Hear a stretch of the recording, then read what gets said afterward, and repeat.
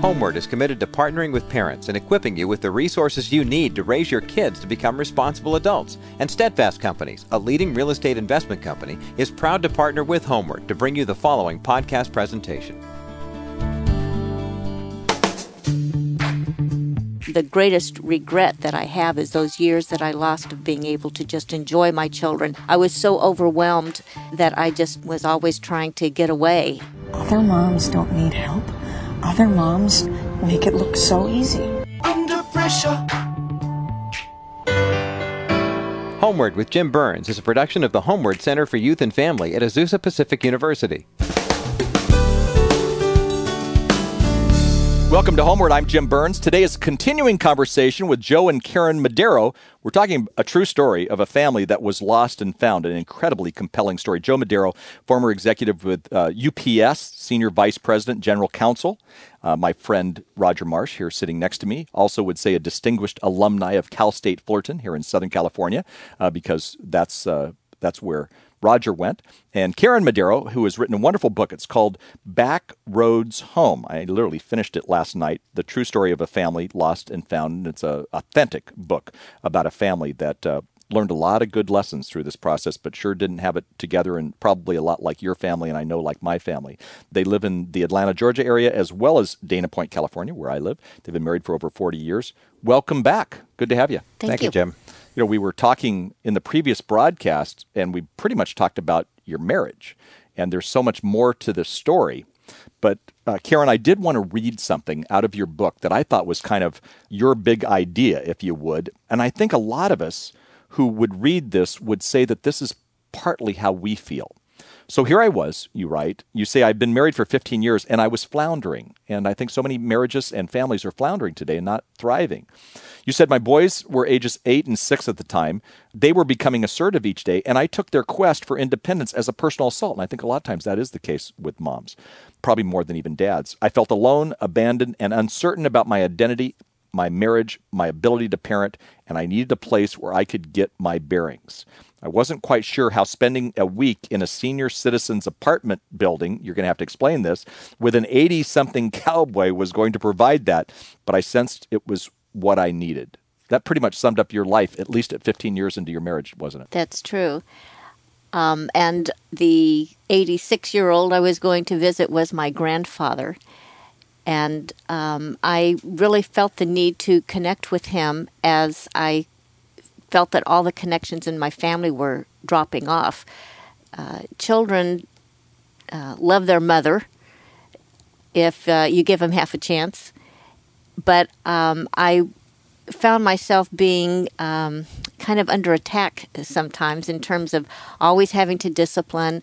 And also because Joe traveled a lot, that role was left to me. At times you're kind of a single parent. Yes. Yeah. Really a good part of the time. He actually had a European assignment, so he was gone for weeks at a time.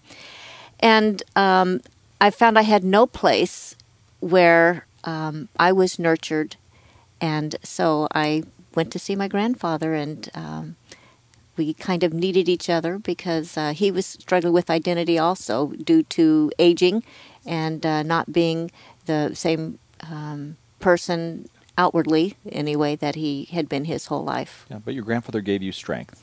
He did, and he was a joy. Mm-hmm. He was a joy to me. He was a break. He just gave me hope that life could be different, and he just sustained me at a time where I was desperate. One time you said you laughed hard with him, harder than you'd laughed for years and years. Oh, yeah. Isn't it amazing how sometimes a break, just some laughter, laughter is medicine, good medicine. And when I was with him, we talked about family stories. Uh-huh. And in a very subtle way, that cemented in my mind the love and need for family, and made me want to have that in my own family. Right. But we would tell, he would tell his stories, and he was quite a storyteller, very colorful person, and just would have me just laughing almost in tears. And sometimes that's even the healing side to Absolutely. that. And also it's the connection side, being connected to family, because a lot of people today, aren't connected. We live in different areas. You had to come into Texas where he was or whatever.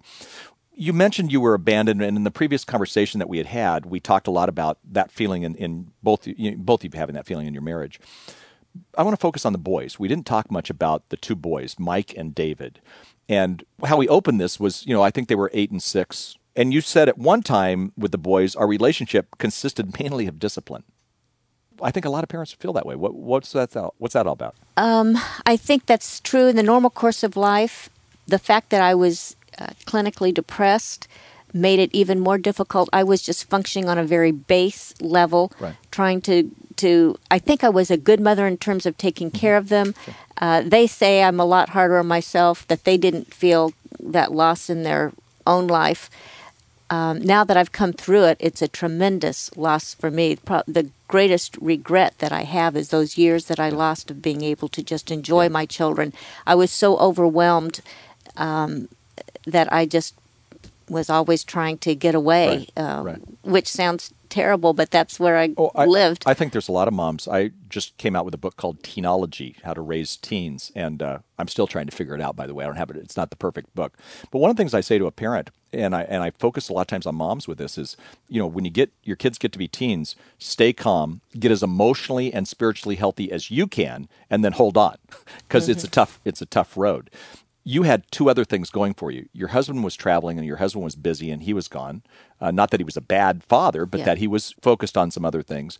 And also, Mike had ADHD and some other learning disabilities, and that always complicates it when it comes to parenting. And we didn't know that until he hit about 13. So a lot of what was going on in the years in between, we didn't understand. And I'll be very honest about a dynamic that we had going on in our family. Part of it was because Joe traveled all the time, and the other thing was the way he was raised with an abusive father. He was afraid to discipline it because he was afraid it would degenerate into the kind of anger that he'd experienced with his dad. Sure. Yeah. So we had this thing going where I would discipline and he would undermine. Right. And that would just make me furious. Sure. And it was devastating on the boys because they really learned how to play one of us against the other. They learned that at a young age. When they became teenagers, it just took off. It escalated. Sure. Absolutely. Sure. Joe, during that season, obviously it's hard enough to be married, and then you have kids, and then they have teens, and then you have Mike struggling with some of his stuff as he got to be a teenager. How was that going with you? How did you feel about yourself as a father? And we talked about as a husband, but how did you feel as a father during that time? Well, I'll tell you, you mentioned the new book you're coming out with. My brother-in-law, I won't mention which one, and I are coming out with a new book called The Practical Alternative to Good Parenting. I think that will appeal to many in your audience. Absolutely. I want to read it first. We'll bring you back. Karen hit the point right on the head. In my family, my father was very authoritarian, and when I did something wrong, I did get my share of spankings, but his method was to cut me off and not to communicate with me, and past the age of 16, never spoke another word to me. So my reaction was... Much more devastating and abusive. It is.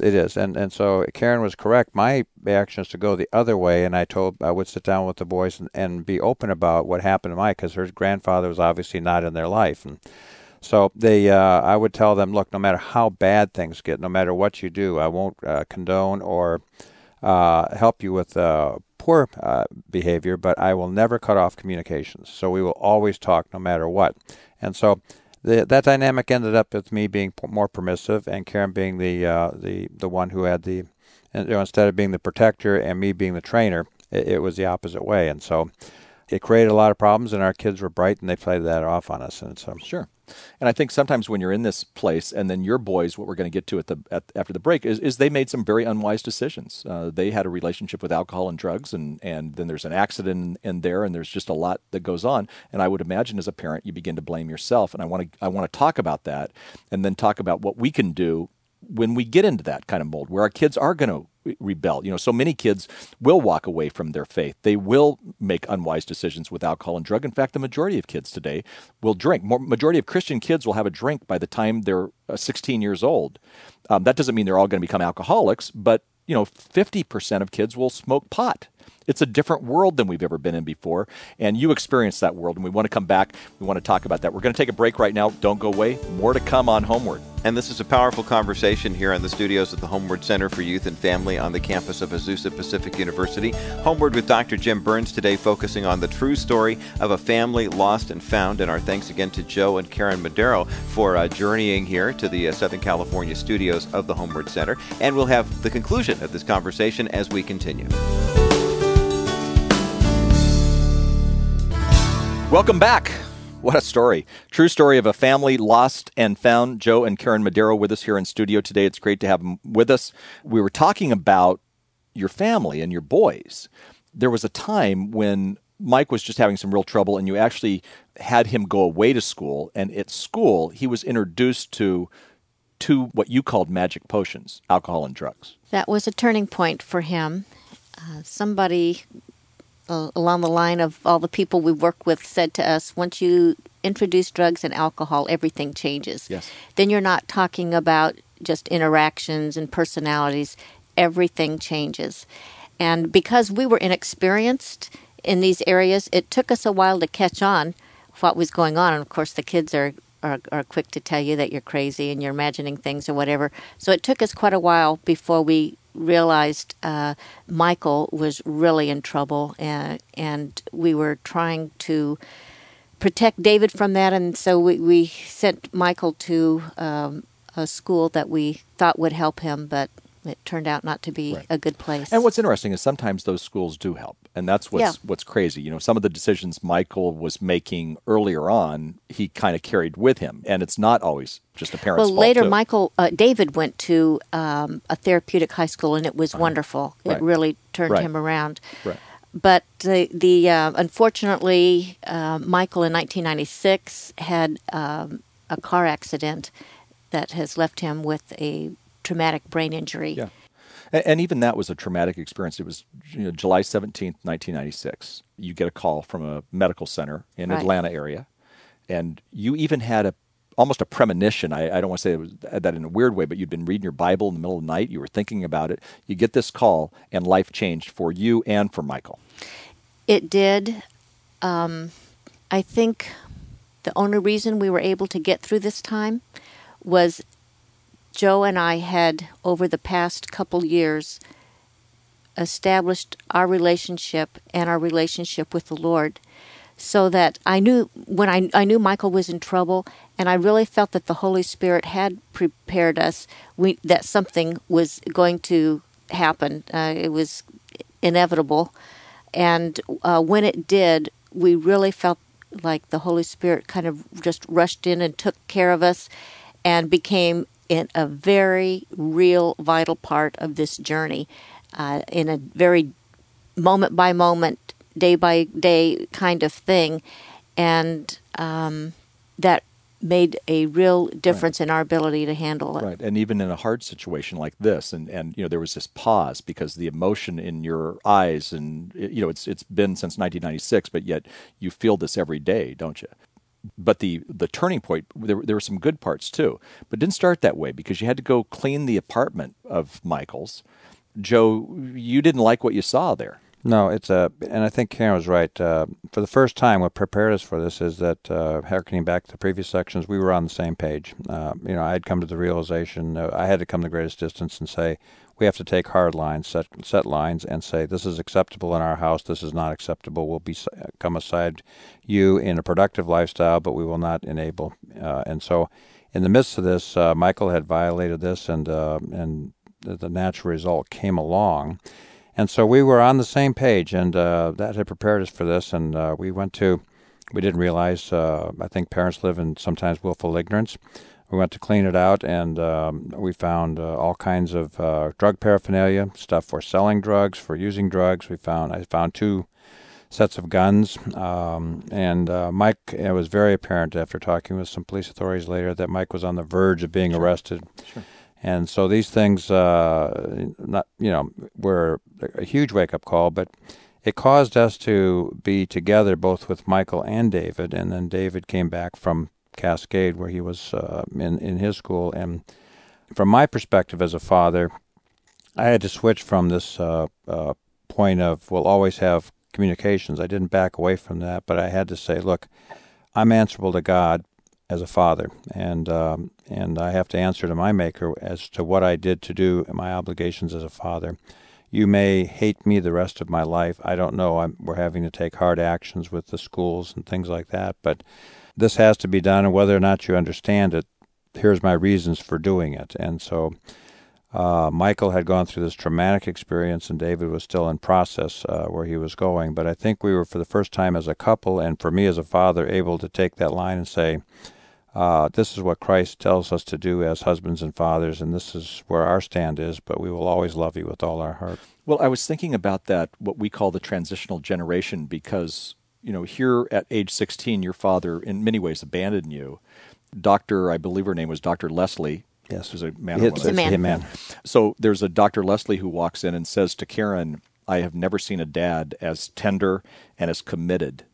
And, that almost brings tears to my eyes, that here's this man who didn't have that growing up, but yet, here you are showing your son tenderness and commitment, even though, his life was changed forever, and he had made some unwise decisions. Yeah. God gave you strength to do that. He gave me that strength, and this goes all the way back. You talked about legacy and generational things going back to Karen's papa. He would always talk about two things: integrity and character.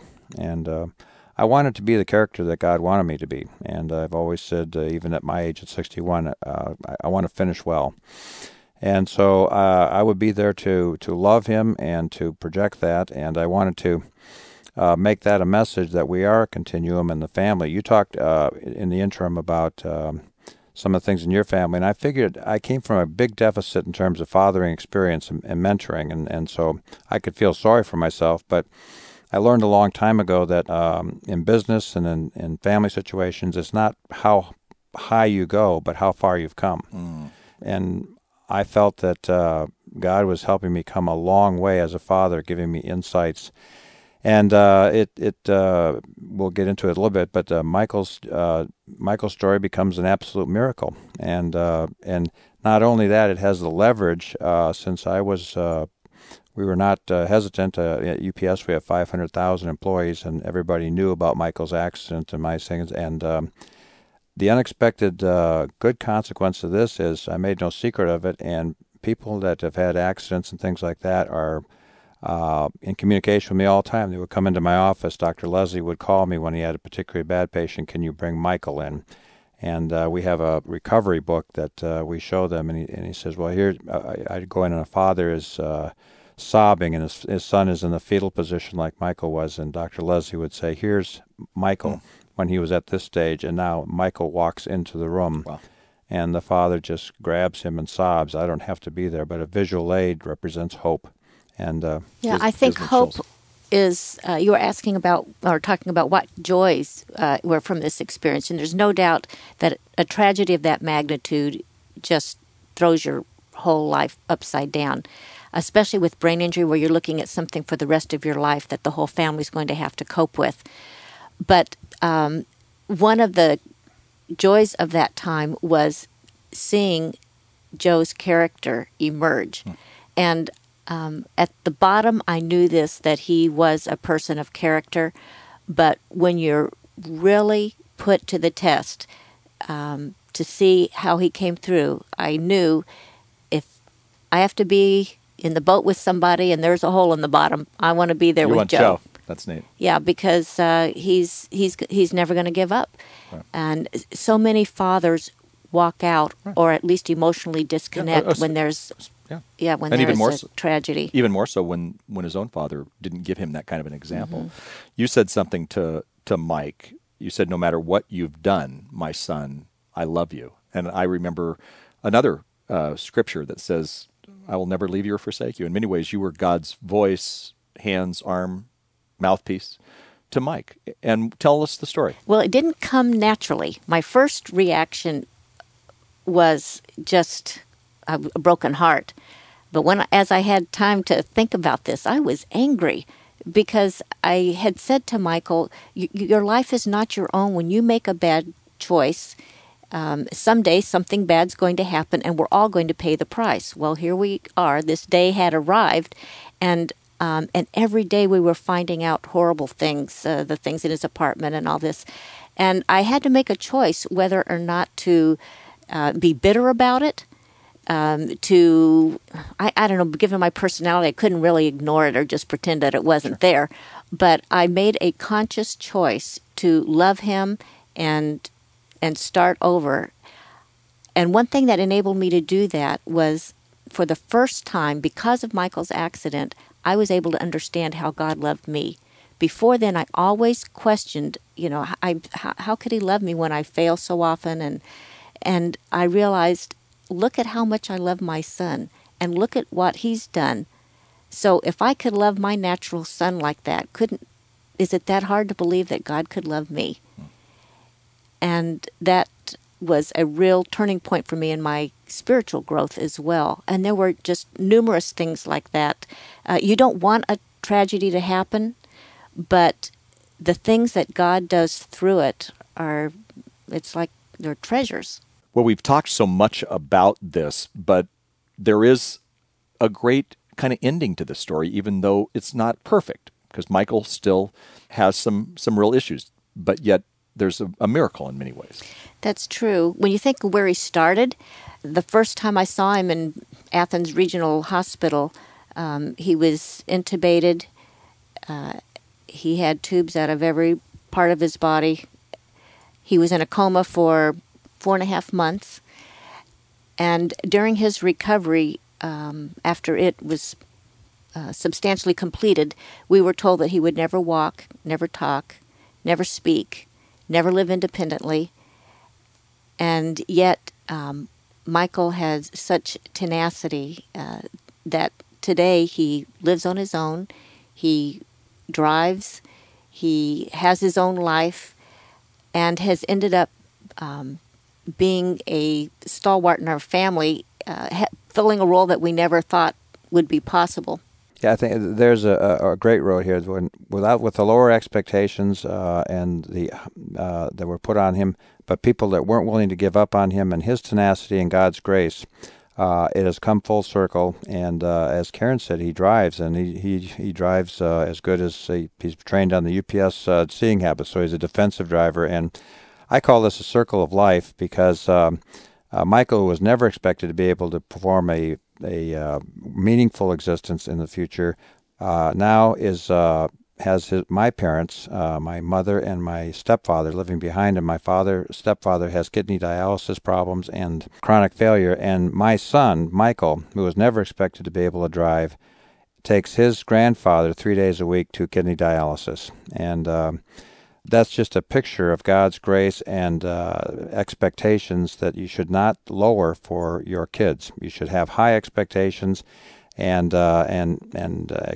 they are amazingly resilient, and they want to be productive. And amidst all this, that's just a wonderful story that inspires me and far exceeds what I thought God would do for us, and we're so grateful for that. Wow. Thank you so much for being there, not only for Michael, for David, but for all of us today, too. It's a very important story. You both have great courage. Thank you. Thanks for the opportunity, Jim. And that concludes Dr. Jim Burns' conversation with Joe and Karen Madero here on the Homeward broadcast. The true story of a family lost and found. They've written their story. Actually, Karen's done a great job of chronicling their saga in the book Backroads Home. And we encourage you to check us out online at homeward.com. You can find a link to get ordering information for that book. It's one that Dr. Jim Burns highly recommends. And now for Dr. Jim Burns, our engineer Ben Camp, and the rest of the staff, I'm Roger Marsh. Thanks so much for listening. Join us again next time right here for another edition of Homeward, where parents get real answers. Homeward with Jim Burns is a production of the Homeward Center for Youth and Family at Azusa Pacific University.